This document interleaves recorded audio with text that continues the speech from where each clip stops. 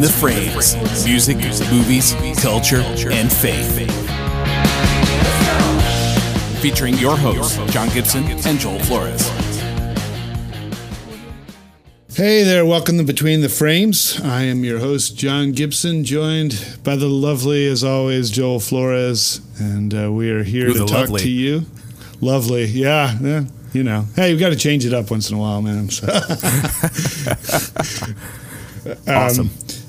Yeah, so we are here to talk to you about Between the Frames as we kind of search for meaning and talk about faith in movies and culture and music. What's going on, Joel?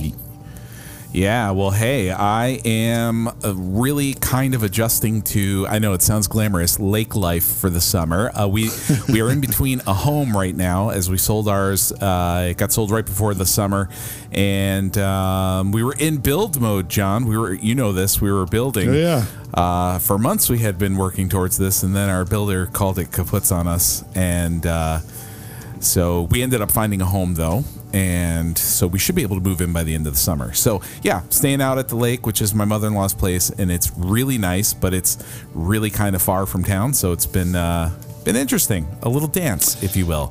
Adjust, right? Yeah, adjust, pivot, and adjust. Figure it out. But it's not the worst. Oh, my gosh. Yeah, yeah. Oh, man. Wow. Yeah, I don't know what the housing market's like up there, but down around us, it doesn't.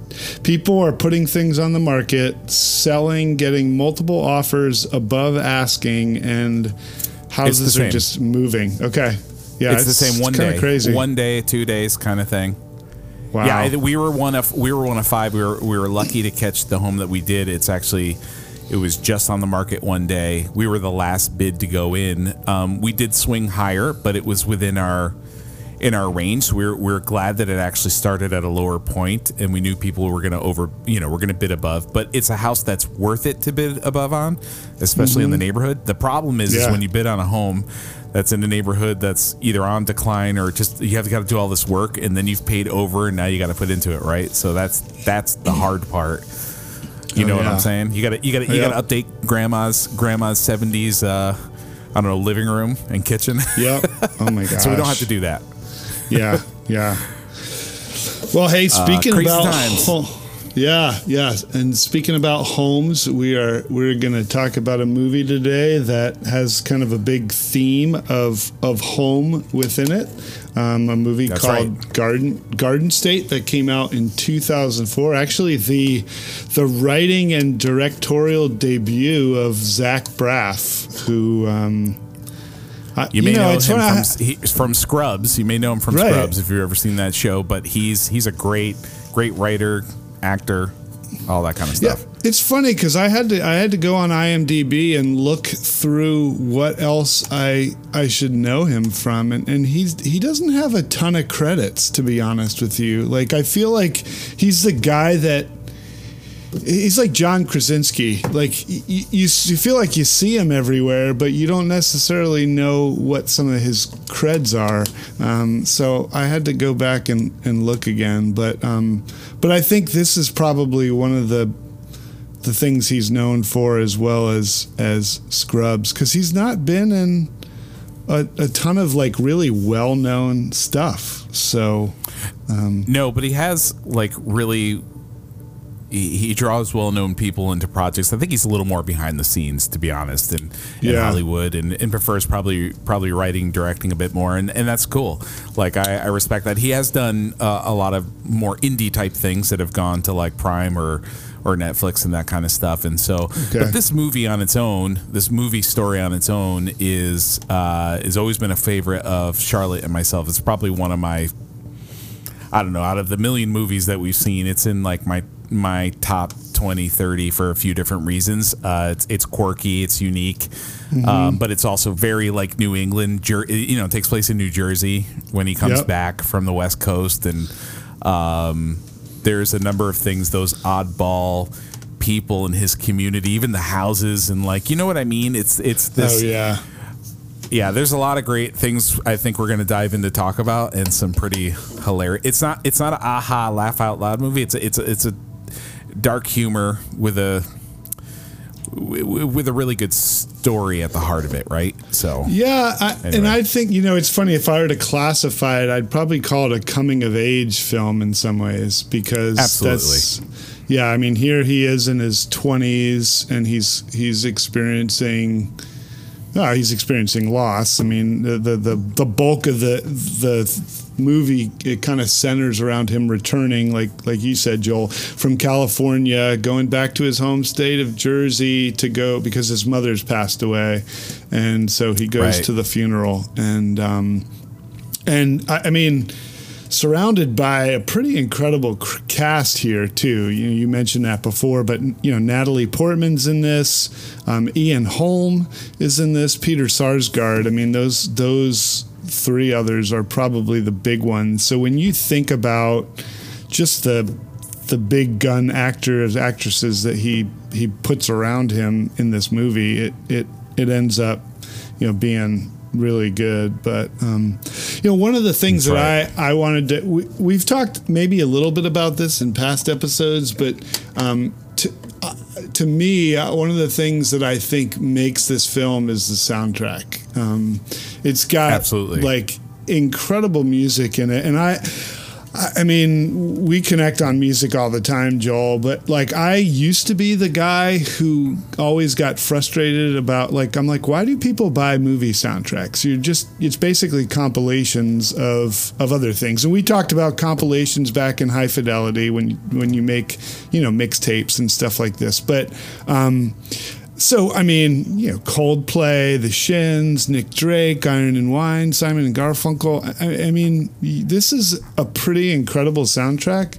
And to me, I have grown more appreciative in the years of realizing that the music can make the movie in a big, big way. It does. Actually, just a sidebar real far. Sidebar real far. I don't even know why I just said that. Real fast. I guess I was going for the rhyme. Just a sidebar real quick. The most recent Cruella movie that Disney put out, which is actually quite good. One of the best parts is the soundtrack. It's this great soundtrack, and it's like a lot of soul infused, songs that and it just fits the setting in that time that it's taking place, but it really drives the movie. And anybody I've talked to, that's been one of their favorite parts is, oh my gosh, the soundtrack. And so it does. It's one of those things that's really important to a story. You think about some iconic movies, whether it's a score, whether it's a subtle score or something that just drives it emotionally like that. We all recognize that, but also an actual soundtrack of songs in the background. And a lot of times, in a lot of movies coming out, what I like about some of the independent shows or movies, which there are a lot more of because directors and writers have more of a direct access to put stuff out there, they pull in a lot of these indie artists too that I've talked about a lot, and we discover lots of great music because I love my whole collection of everything I have, but I'm still always learning and listening to new things. And I think my dad was always that way, and I keep pulling in. I don't stick in the mainstream what the radio gives you 20, you know what I mean? Mm-hmm. Maybe there's one or two that come out of there, but really there's such great stuff if you surf through Spotify or Apple Music or any one of those, right? If you really scroll around, there's some great stuff there. And so it is. You're right. It's part of the soundtrack. And let's be real. A lot of the songs just remind you and me probably a lot of just kind of the region we grew up in, right? I mean, that's a big thing. Right. Oh, yeah. Well, and there's something to be said, too, about, I was looking up, Zach Braff was born a few years after me, probably a couple of years before you. And so he fits pretty firmly in the Gen X. Right. I think you could call him, Gen X. And this movie, he was in his late 20s when he did this movie too. But and we've talked about this before too. I think the most believable stories are the ones that connect to the places in our lives or the experiences in our lives where we really are like, this is believable because I've experienced this before. Like, this is something that I've experienced. And I, just the premise of going back to your hometown and meeting the characters that Andrew meets.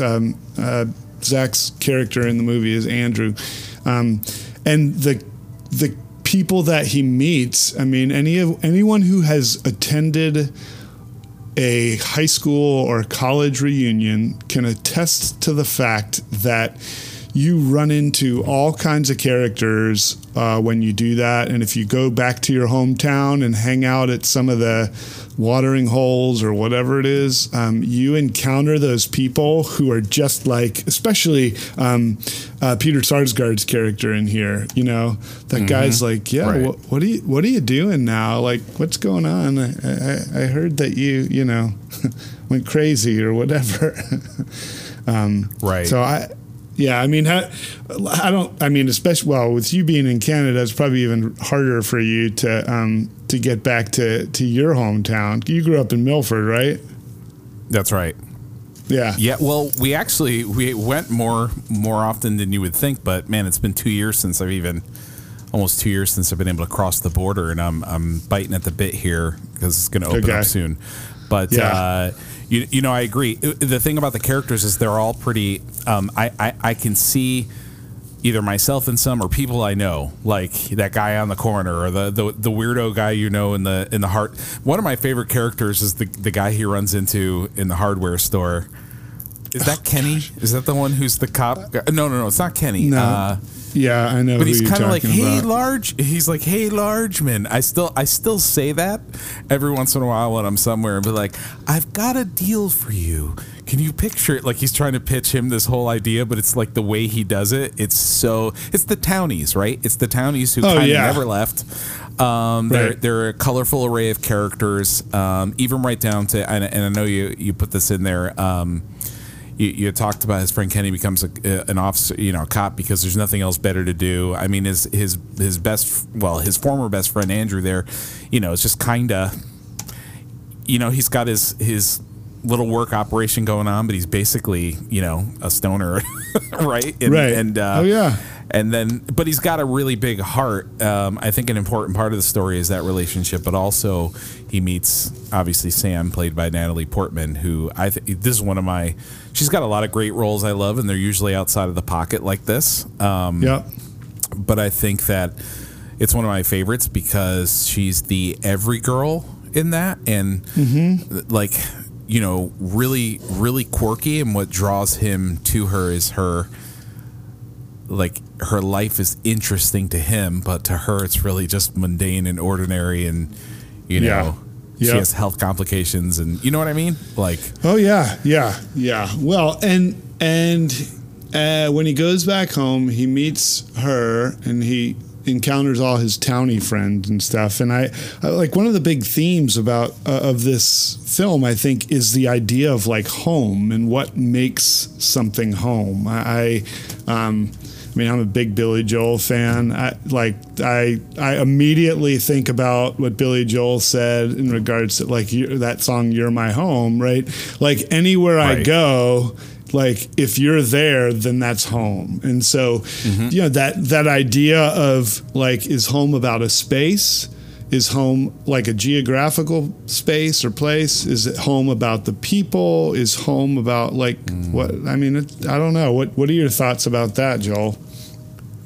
Well, we live in a transient culture now, right? And a lot of us move away because of work opportunities or, the ability to own a home, a physical home, where it may be impossible in certain regions, right? And so you're absolutely right. But I think as we get older and, you start to have your own nucleus of a family, home is what you make it, right? So where you are, whether you're physically in a place or not. But I will say,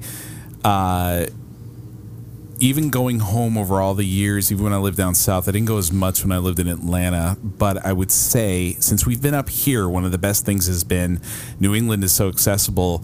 It's really felt like home again, and we've loved it over the last 8 years, and especially our cousins in Boston, and we've gotten to real close with them. And, they're coming up here as soon as a couple of weeks. They're like booking 3 days even just to come up. It's a 7-hour trip, but they're like, we got to come see you. So to us, when it was my 15-year reunion was just a few years ago.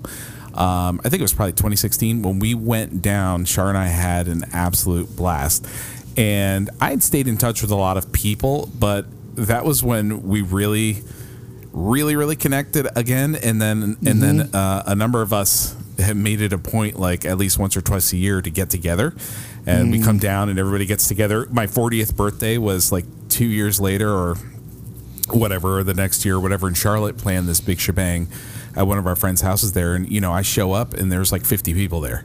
That's and awesome. People I've known for my whole life, and it was the best. And they still talk about it. It's just really fun. Like, we had great pizzas. Char had I just wanted good pizza from that area, and it was just great. And we stayed at friends of ours, and so that feels like home, even though my family is not there anymore. Okay. You know what I'm saying? Yep. So, interestingly enough, his character, what's Zach Braff's character? It's Largeman. Largeman. Andrew Largeman. Yep. Yeah, Andrew. So Andrew goes, he's leaving to find a career and to find a life and be in acting, and, a lot of people do, go to the West Coast and get out of, the West Coast is so different from the East Coast, and especially Jersey and LA. And they he's trying to find a life and find meaning and purpose and trying to make it, and it takes the death of his mother to bring him back home. And it does start with that somber tone, and I have to say, even though it's really somber and kind of sets the mood moody, one of the most hysterical things to this day to me is Like a Bridge Over Troubled Water that his aunt sings in a very New Jersey Jewish accent. You know what I mean? Like a bridge over troubled water. Okay, dude, it hits the backdrop of this really sad occasion. Yeah, he's stone-faced because he has an issue with kind of expressing his emotions, right? Yeah, and it's against the backdrop of her singing. In that, just crazy. Where any of us, if we were there, we would be trying so hard not to laugh, right? Right. And so there's that humor in it, and I think that grounds it, though, because we all have family members who are, endearing, but we have quirky people in our families too, right? Oh my gosh. Yeah, oh, totally. Well, and that's, I think, the other piece of it too is, I mean, one of the things that I wrote down is everyone's family is weird, right? I mean, and if you try to play off your family as not being weird, you're just lying. I'm not going to believe you for 100%, second, dude. I mean, so it's funny because I mean, I'm in this really weird period. Rewatching this film on the brink of the actually 10-year anniversary of my own mom's death. So it was weird watching this film, knowing that Zach Braff's going to his mother's funeral, me kind of coming back into that grieving place again. But what's even crazier is I said to my wife Carrie the other day, I said, hey, we're heading up to see family next week. And the day that we're doing, it's actually the anniversary of my mom's death, and we're going to go to my hometown for the first time in years. Wow. So, and I like just to show my kids around some kind of my haunts and stuff. So it's just really funny to me that the timing of watching this film, this idea of home, and I have no emotional ties from here, from where I sit to my hometown, but I guarantee you that the minute that I set foot there again, all the feels come back and all these memories come rushing in, and you think about people, you think about experiences, you think about all these things, and that to me is just the power of place. It's just so incredible because it can draw you in, and so you talk about if you curate a moment, And I think that going back to the musical part of it, like thinking about going to a space, having the right music and the right setting in the right place with the right people, all of a sudden it's this collision, and sometimes it's beautiful, sometimes it's tragic and sad, sometimes it's just a mix of emotions that when they all collide, this idea of home and this idea of family, it's this, I'd call it a beautiful collision, if that's, if I can use that phrase. But when you see it all collide together, and I'm processing this myself too, of like, what's this going to feel like to show my kids where I went to middle school. And my middle school is actually the only school that I went to in my hometown that's still standing, because they tore down my elementary school, they rebuilt it. They tore down my high school, rebuilt it. So the middle school that I went to is the only thing left standing there. So you can say I was actually in that building. Right. Yeah. That in my childhood house, but yeah. Yeah, well, my childhood house looks insane, so I hate to go by it, because immediately as soon as this lady kind of moved into it, she overgrew this crazy garden in the front and like painted the house all weird, and it's just been a mess, like a disaster since we left. My parents were pretty simple with the house, but it was always like neat and kept, and the neighbors have hated this person who moved in for years. They're always like, when are you coming back? But but the thing is I'll go through the neighborhood sometimes. Everything seems tiny to me. Everything seems small or tiny, or like, and some people are still there. I'm in the back of my head, it's like comforting, but then I'm also like, you're still here. So, I think that one thing for me when I go back to Connecticut is always the soundtrack is a big point. I actually purposely turn on the radio, because the stations, it's like, whoa, I just went to a time warp. If it's like WPLR or like even Weeby 108, whatever it is, like it comes on and I'm like, this is such Connecticut-y, but it's like a great soundtrack. It always feels like kind of like a good time, 80s, 90s, whatever, right? You're driving around, you're getting that whole feel. And the thing is it's always there. Like when you come back, it's like that smell that just triggers something, right? And they say that music is an important soundtrack to our lives. And so I think that there's always going to be that connection. But with these characters in the story, we meet them when they're all in different places. So we've got a guy who's kind of just working a job because there's nothing else to do. We've got his friend who's working a job because, he's just trying to make some money so he can, I don't know, just basically make it along. And, he's kind of never grown up out of kind of maybe high school mode, but there's also this wisdom to him. It's Peter Sarsgaard's character. There's this wisdom to him that he's able to see, where to him, Largeman went off and, has had this experience and has left, and he's coming back moping like, I don't know what to do with my life. And I don't know about you, but a lot of times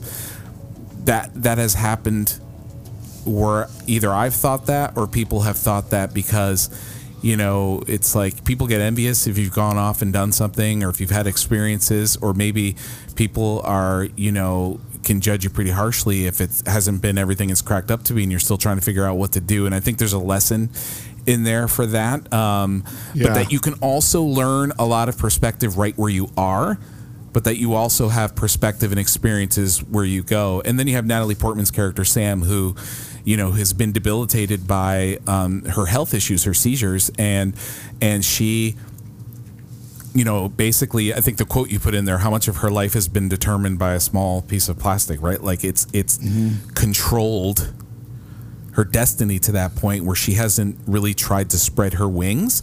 And so two things happen. They both, when they connect together, they both help each other spread their wings, but they're coming from two totally different places where they never would have thought they would intertwine. In other words, what he was looking for was at home. Yeah. The physical location of home was there, right? Well, yeah. Well, isn't that always the way too? I in my own life, when I think about how, sometimes we go off on these journeys, or we think we need to create some large journey to find meaning and purpose and answers, when in reality the answer that we've been looking for was right in front of us, right? And so absolutely. Yeah. And I think that's you mentioned the quote that that Andrew Largeman, Zach Braff's character, says, because ultimately his mother, who passed away, and this is a spoiler alert, right? His mother, who passed away in the bathtub. She was a quadriplegic, and the story of her, how she got that way, that Zach Braff gets to in the movie, is like tragic, because when he was 9 years old, he innocently pushed his mom because she was always depressed. She was always kind of bringing that negative space with her. And it just so happened that the door of the dishwasher was open because there was a piece in it, little plastic piece that was broken. She trips, breaks her neck on the counter, and is paralyzed for the rest of her life. And over and over again. I think I misnamed the person. I meant Andrew on that one when I was yapping earlier. So continue. No, well, anyway, yeah. So just, that one moment at the age of 9 ends up sending him on a trajectory. His dad's a psychologist, right? And his dad, it seems like his dad blames him for what's happened to his mother, even now that his mother's gone. And there's kind of a father-son thing that happens there in the conversation about that. But this idea of hanging on to these moments of mistake or accident in our lives that have the potential of defining us for the rest of his life. And here he is in his late 20s. His father is still blaming him for something that happened nearly 20 years before. And, that's, I encounter that a lot too in people that I talk to, that they will, or other people will, hold on to something tragic. Yes, it might be, but they hold on to these things in their lives that end up creating a different trajectory that leads them in a really dark place, which is kind of where he is. And now he's at a place where, because his dad put him on, medication when he was 9, he's been on it for 20 years. And just the fact that he shows up to his mother's funeral and he doesn't really share any emotion gives us that picture of a guy who has forgotten how to feel, or has been rendered unable to feel because of the drugs and medication that he's been on, Yeah, and I would even say the trauma, the emotional scarring. I mean, there's a lot of that. Interestingly enough, his father is a psychologist, and isn't this true in real life? I mean, he's the one who's actually immature in this and has probably a lot of things he hasn't dealt with that he needs to, because no matter what happens in life, and especially with your children, I mean, barring that they're not these insane criminals, it is, it's a tragedy, it's an accident, it's awful, it's heartbreaking, all those things, but you don't leave your kid.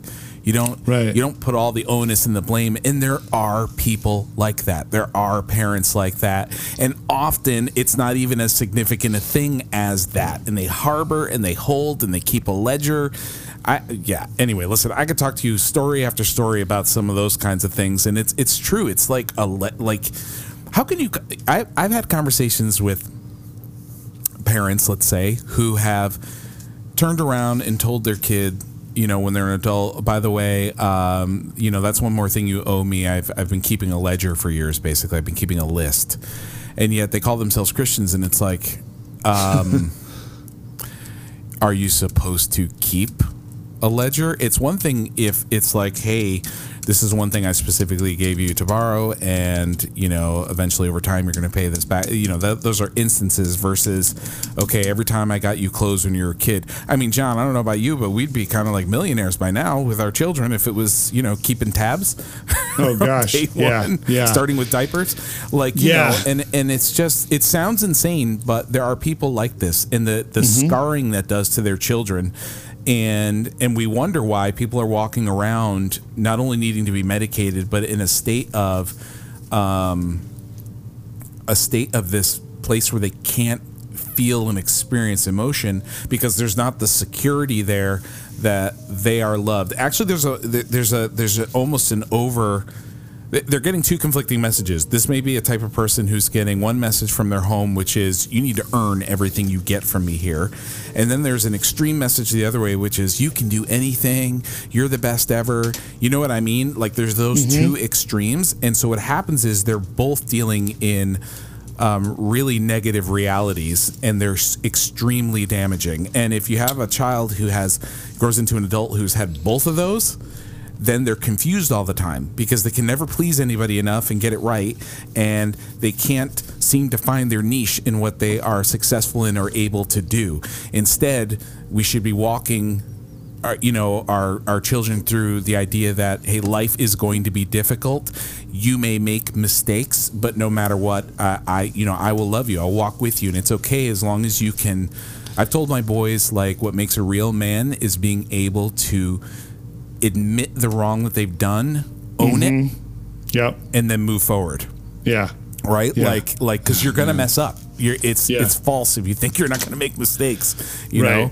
But don't give up, right? So dude, one of the, as you were talking, one of the things that I was reminded of, after my dad's mom died years ago, going through her stuff, my dad ends up finding this little Bible that she had, and in the back of the Bible, he opened it up, and in the cover, like, a little portion of it was ripped, and there was a little note by the rip that said, "Ripped by Jonathan," and it had the date on it. I mean, my grandmother was Italian through and through. And I mean, I tell people all the time, there is no one who can hold a grudge like an Italian woman. I mean, and so, like, she held a grudge like it was an Olympic event. I mean, so anyway, I looked at the date on there, and I was literally like 2 years old when I ripped this Bible. But it was significant enough for her to have written it down in her Bible and to have a record of it. And I'm like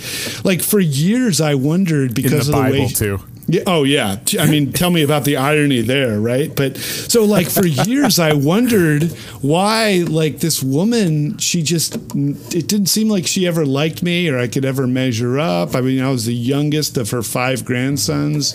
And then I found that, and I was like, the light bulb went off, and I'm like, oh, it makes perfect sense to me now. I ripped her freaking Bible. And so that's why she held a grudge. But, like, all that you were just saying, the mixed messages that when we put so much blame on kids, or we tell them, like, they need to earn love, or, they need to pay for things. I mean, oh my gosh, just going back to that whole weirdness of family again. Everyone's family dynamics are weird, and everyone's got different values in their family. And then you put marriage together in that, and you bring 2 families together with different values and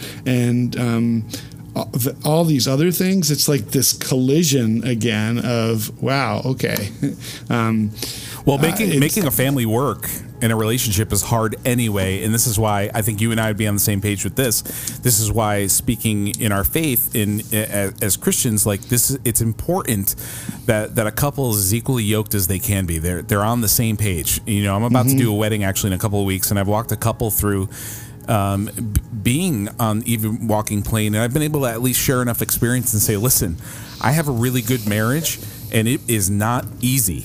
And there are times I just want to throw in the towel, and Char's wanted to throw in the towel, I'm sure. But you keep moving forward, and we keep moving our friendship forward, and that's how. It's not this rosy Facebook relationship where everything's perfect. It's actually, it sucks sometimes. Like, it's right. Hard, but it's also it's remained one of those things that's totally worth fighting for. And I know I'm speaking to the choir here, but it's that thing that it takes work. If something's valuable, it's going to take work, right? But speaking of this is why we have to, as much as possible, get on the same page together as we start our own family. There are great things we bring in from our families, but we have to move forward in our own traditions and rooted in the gospel, like rooted in what God's word says, because that's the equalizer, like it should be. Because I could have a million theories, she can have a million theories. This is how you raise kids, this is how you discipline, all that stuff. And there are things that are kind of black and white, but there's all this stuff in the middle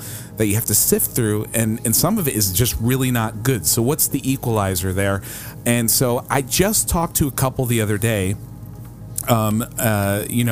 Grandparents reached out to me because they thought that something had happened on the creative team or something like that, and I just was oblivious because I talk with this couple all the time and I just had no idea. And so the girl wrote to me and she said, listen, I'm sorry you got sucked into the middle of this. It has nothing to do with anybody at church. I'm not upset with anyone. She just said, my husband and I are in the middle of, I grew up in this church and he grew up in a different church, and it's down the road or across town, and we're trying to decide where we fit in best. And she said, this has been really hard for me because I love it here, but I also want to be with my husband and we have some friends there and that kind of thing. And my response to her was, first of all, listen, I love you guys no matter what. And, that we just want to release you to be used and to grow. And I said, and maybe this is a season and maybe it's a permanent season. But I said, the most important thing out of all this, 1,000%, I would like you to be here and serving here. But here's the deal. You and your husband have to be on the same page and build your life together. And I told her, I said, for this reason, a man shall leave his family, right? Like, you guys have to do what's best and be on the same page, and live your life that way. And that was and I said, this will always be home, so don't be scared of that. But you guys got to be on the same page together. And if it's causing disharmony, if this kind of thing is causing disharmony, we need to unify, right? Because you guys, your relationship's the most important part. Get on the same page. Yeah. Oh my gosh. And just to be able to give people permission in stuff like that, Joel, I think is so key. And, we were talking before about kids and when they make up, you talked about Andrew's thing. Like, when we give people permission to be able to journey into things like that, and instead of the blame game, or instead of making them feel guilty or whatever, I mean, what you did for that couple, I think, is so beautiful, because you said, hey, like, the connection is still going to stay there. We're still going to have the same feelings and stuff. It's just, it's just going to happen in a different kind of way. And I wonder, like, what would it have been like in a situation with Andrew in this film if his dad had that same grace and said, hey, you know what, like, you messed up, but, like, we're in this together. How can we keep journeying together? I'm not going to try to fix you. I'm not going to try to medicate you. I'm not going to send you off to, the school that, you went to. I'm just going to walk with you in it. But I think the messiness of situations like that, and we can't control anything other than ourselves. And so I feel like so much conflict in life is caused when we decide that we want to start controlling somebody else. And that's what Zach Braff's character, Andrew, his dad is trying to do to him. He's basically trying to control him. And the way that you are acting with that family, your church, is so different, unfortunately, than what I feel like so many other pastors do when they're like, oh, I just want to control you, or, make you feel bad because you're going to choose something other than me. And we make it personal rather than, we're being gracious and graceful in our approach towards things. Yeah, everything you said is just dead on, and I think it's all has to do with perspective. In a parental sense, it's the perspective of, okay, let me see, am I looking at this in the 1 mile view or the high above, 20-mile view, right? Like, the big picture here. There's going to be periods of grief. There's going to be sadness for his father. There's going to be sadness. What happened here was the dad, like, when the mother first broke her neck and was paralyzed, I'm sure there was never a period. It was all about how it affected him and his wife, and there was no thought of, okay, well, this affects my kid too. Like, and as a psychologist, like, shame on you, but this is the kind of stuff that happens, right? Like, my son, I need to be a parent to my son. You know what I mean? As much as I'm grieving and maybe even angry, like, I need to be his parent. Like, you know what I mean? And so what I love about the characters in this town, the people, though, is they offer this sense of our lives are not perfect either, but we've been able to find things in simplicity that bring joy. And I think a lot of times we're looking for things that make us happy or bring joy that are really complex and get us into a lot of trouble or a lot of debt or whatever it may be. And a lot of times it's about that contentment that you find, and how important, again, this has been the theme every week, John, how important relationships in your life are. I just think that we have to take a moment to say that we are not meant to live as an island unto ourselves. There's times to get away. We need solitude, but we're meant to live in community. And I think that that's what the church is supposed to be about. And certainly that's why we need friends and family around us. And man, oftentimes we have these friends, family relationships from the most crazy places. And in that short 4 days or whatever, with Sam, like, his life is totally changed. You know what I mean? And I think vice versa, really. Right? Oh, yeah. Yeah. Well, and what you said about relationships, Joel, I think is so key too, because, and I'm finding this in parenting, is that we often think that we know what's best for not just our kids, but anybody. And then we project onto other people what we think is best for us rather than what's best for them. And I think that's what Andrew's dad does to him. He says, okay, well, I think this is what's going to be best. And I'm not saying you let the kids run the roost and whatever, but there have been some decisions we've made as a family recently that I saw a huge difference in my 12-year-old by including him in the decision-making process. Instead of just saying, hey, we're just going to make this decision for you.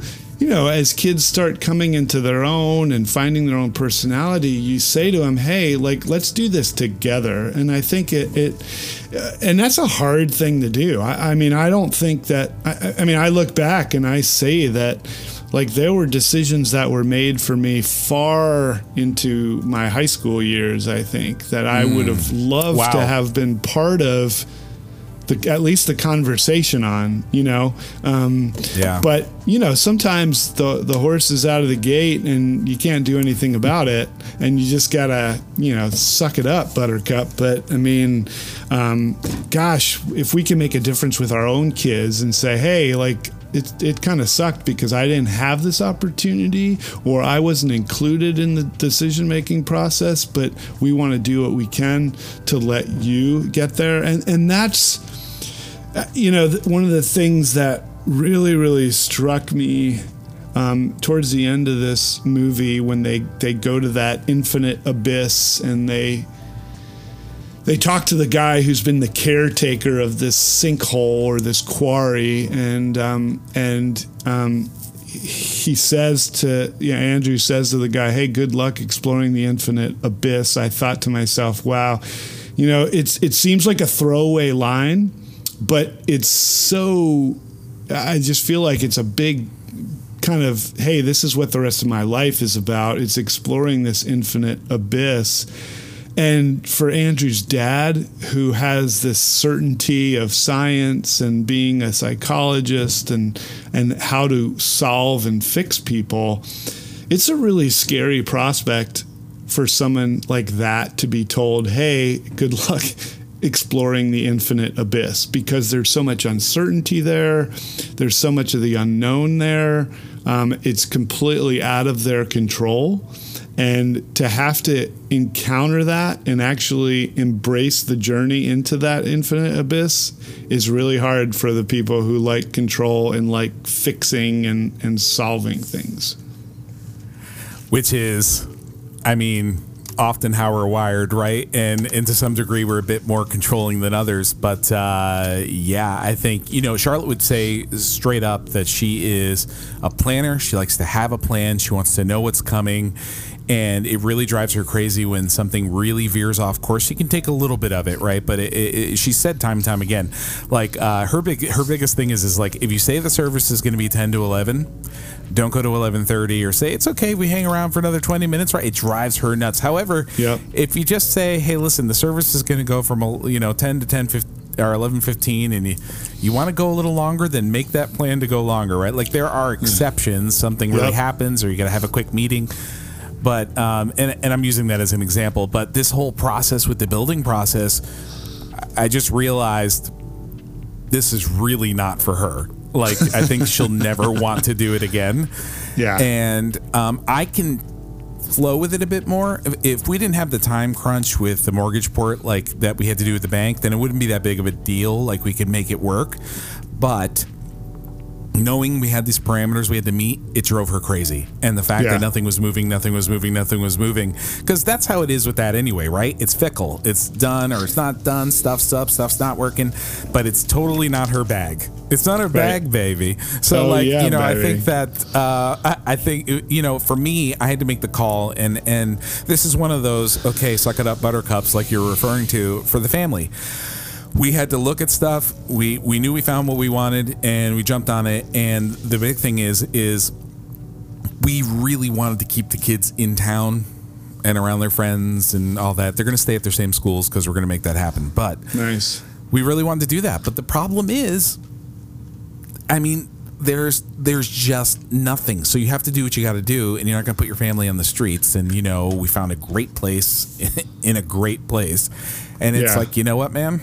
We're going to make it roll, because the reality is they're so used to living in a smaller community. You know how it is for you. Like, think about just getting into the city from where you are. It's like, it's a trip, right? And even though you're outside the outskirts, it's a trip to get there. So they just have to remember that, sometimes there's a commute.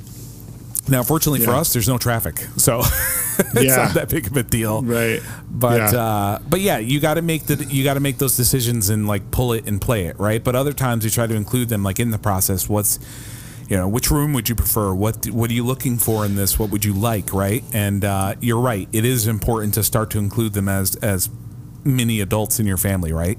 Yeah. Yeah. Oh, and Joel, I think what you hit on there too, this idea of, again, embracing, like saying, hey, what are our values? What's most important here? And how do we compromise to get the things that we feel like we need? And I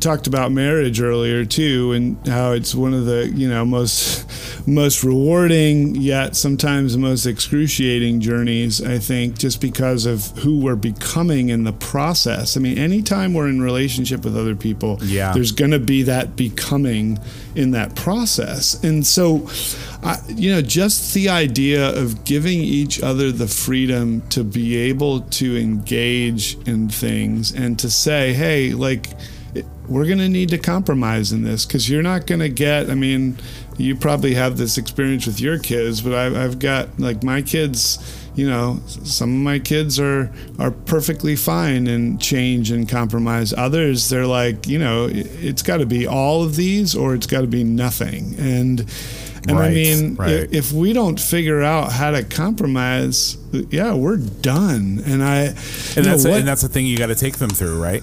Yeah. Oh, yeah. Well, what Andrew says to his father, again, which it was a sweet moment the night before Andrew's leaving he thought he was leaving to go back to L.A.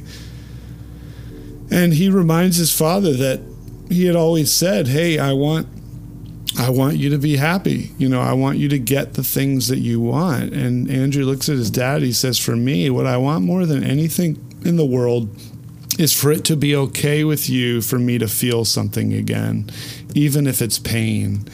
And, man, as a father, your kid approaches you and they say that to you, that's got to be like one of the most gut-wrenching things in life, because at the heart of every single parent, I think every single healthy parent, I'd say, is that we always want to keep our kids from experiencing pain. We always want to protect our kids.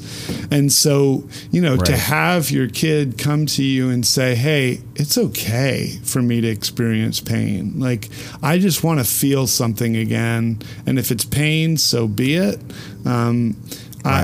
You need to be okay with me. And I've got both of us have kids who are getting ready to go into high school, right? So, as they come into their own, in their own journey, that is just got to be one of the hardest parts of parenting, is letting your kids be able to make mistakes and make decisions that are going to lead to pain for them, and being okay with that, because ultimately we want to protect them. We want to keep them in that place called home, and we want to put a Teflon, coating around them so that everything bounces off or doesn't stick. And that's a hard place to be, I think. It's a hard dance to not be too overly protective and surrounding them, because you got to release them, right? And the idea of releasing is so important. And Elias there's things he's doing that's just blowing my mind. He's wanting to serve. He's taking over the classes for the kids at church and is really taking it seriously. And I'm just like, I watch him go and I'm like, wow, you know what I mean? But then the other part is there's still sometimes, the knucklehead budding teenager, but there's this really great heart. And so there's some things he's working on now and some decisions and relationships. And I when I was talking with Shar, there's always the concern of different things, but at the same time, I was just sharing, he's still a boy. Mm-hmm. Like there's this man body dude who's, becoming, but there's still a boy inside. Like there's the innocence, and we have to walk with him. You got to cut the lines at the tether. The biggest thing I've been reiterating, John, I think it can flow when you're in when you come from a family, not that's perfect, but when you come from a family that's given you a good security, and I do thank God for that. I did have that. My parents had great trust with me, and I kept that trust. And so the biggest thing I've told them over and over again is, listen, you have our trust until you break it. Now, you're going to make mistakes. There's things you're going to do. But it's so important that you come to me and talk about this. I don't want it to be weird, awkward. Like there's always going to be this, my dad's whatever, a boomer, and I'm a teenager or whatever. But I said, you need to know that you can come to me, that these are things that you can talk about, and I'm not going to shame you about it. You know what I mean? And so, but the truth part, like as much as possible, because once you break that, it takes a really long time to get it back. So don't, if at all possible, don't do that, because Mom and I want to actually give you freedom, but we have to be able to trust you. Right. Yep. So, yeah. So, I'm hoping that message, sinks in, and it will affect all three of them differently. The one I'm most worried about is my third. So, so as far as that, right? Yeah. But yeah, John, so great stuff from the story. I do love how it does resolve, that he starts to find a place of peace. And I think that, again, it speaks how their relationships to one another were needed, and they didn't even realize it, right? They didn't know what they were missing, and they weren't really necessarily looking for that, but how a lot of times the path to healing can come from an unexpected place. Right?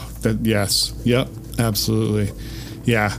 And I think it's just, it's a reminder to all of us too, that even in the most mundane of places, like we can learn things, we can find, truth. I mean, just to what you're saying is, they going full circle again of like, sometimes we don't have to look as far for the things that we really need as we think we do, and they may actually be closer to us than we had originally thought they would be. So, and in the same token, if he hadn't stepped out and taken a chance and gone, he may not have come back full circle and then realized, okay, you know what? The grass isn't always greener, or, the experiences are important. So I don't want to discourage anybody from taking a risk or, jumping off the ledge there and going for it.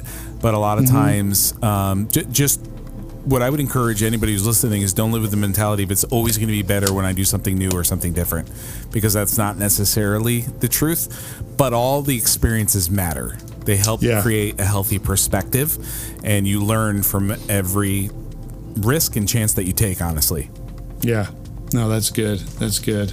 Well, I think next time we are going to look at, I would call it twin brothers of different mothers. This movie and Elizabethtown, and which is Cameron Crowe's film. Very similar movies as far as people going back to, like someone going back after a tragedy or a death for a funeral, and then this coming of age thing again. So we'll look forward to talking next time about Elizabethtown. Hope that you've gotten something out of our conversation about Garden State. And as we've mentioned before too, if you have any comments or questions, you can send emails to us at podcastbetweentheframes@gmail.com. So we'd love to hear from you guys. It'd be great to have that dialogue and let us know what you're thinking, and let us know if you like what we're finding between the frames, right? Absolutely. Yeah. So, well, thanks for joining us today. Thanks, Joel, for, as always, a good conversation. And we hope that you will join us again next time to find out what's lurking between the frames. We'll see ya. Thanks for listening to Between the Frames with Jon and Joel. If you like what you've heard today, please remember to click subscribe and give a share and a follow on social media. Each episode will look to dive into the deeper meanings behind movies, music, and culture as it relates to life and faith. Thanks for listening, and see you next time.